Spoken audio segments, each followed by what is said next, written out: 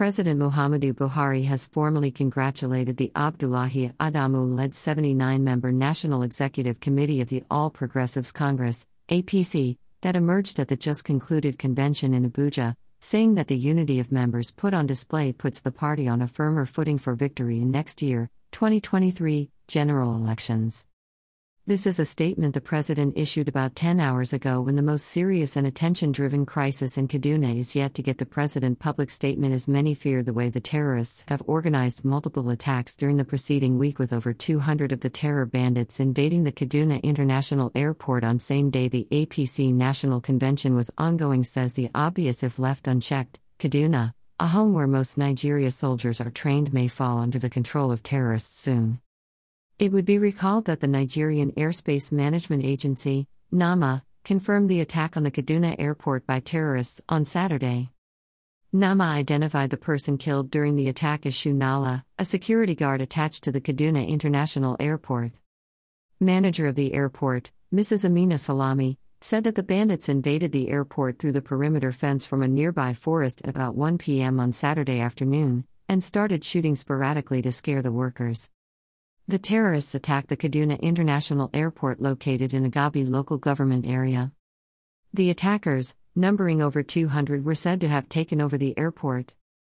It was also gathered that an aircraft scheduled to take off for Lagos at 12:30 p.m. could not fly as a result of the presence of the terrorists at the runway of the airport. Also, a point-of-sale (POS) operator and 2 other locals were in hospital following an explosion that rocked the Danmani community on the outskirts of Kaduna City.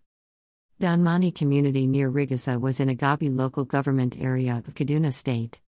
Terrorists had killed 50 residents and abducted over 100 in a fresh attack on the Giwa local government area of Kaduna State. It was gathered that the terrorists invaded 9 villages in the local government, burning vehicles and buildings, including a church.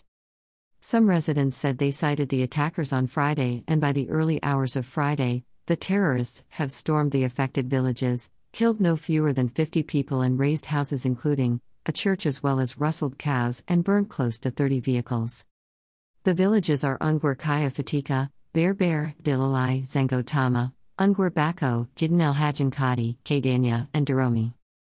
Meanwhile, a statement from one of the presidential spokesperson, Garbashu, indicated that while the attack on Kaduna was ongoing on Saturday, President Muhammadu Buhari, who returned to the APC convention ground at the Eagle Square Sunday morning, along with the Vice President and the Senate President to witness and celebrate the inauguration of the elected party executives, remarked that the smooth conduct of the election raises the prospect of a mouthwatering APC victory next year. The APC convention hosted this weekend sets the scene for an APC victory in the presidential and general elections next year. It is a victory over naysayers who believed the party was divided but are now disappointed, said the president. We believe that it is equally a victory for the president, who has ensured unity across all party positions, and it is a victory for the voters of Nigeria, who can now be assured of a smooth succession to new leadership in 2023. What the convention made clear was how the media has been peddling fake news of division, when the hard reality of unity, cohesion, and indeed personal warmth between members of the party's leaders, incoming and outgoing, was evident for all to see. Of course, the blame for this mindset ought rightly to go to the opposition, who in all these years had done the work to only divide the country, leading to all manner of separatist agitations. But this is not the wish, nor is it in the character of the citizens, as was clear for everyone to see at the Eagle Square. When their fake news of disunity was undone by the facts, some in the opposition could not help themselves but take to the newspapers and the airwaves to find another way to shore up their reputations. That some of the APC's new leadership were once in the opposition was the new line to take to the media, somehow suggesting that those who have left one party should not hold positions in another. Yet, do the scriptures not teach us of the virtue of sinners who repent and change their ways? What the scriptures say less is of sinners who repent, change their tune, and then choose to resin in full public view by returning to their former ways. Given that most important leaders of the opposition PDP first left the party before they returned to it, we might expect the media to ensure criticism of them as damning and inabsolute.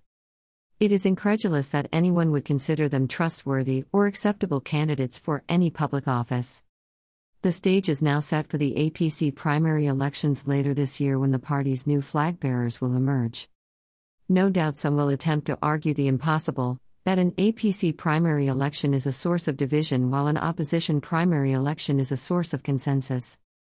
But the good voters of Nigeria can see through such acrobatics and know the facts that, when the contests for 2023 come, APC offers a track record of success and leadership, while the opposition has only decades of failure and complicity in response, the presidential statement reads.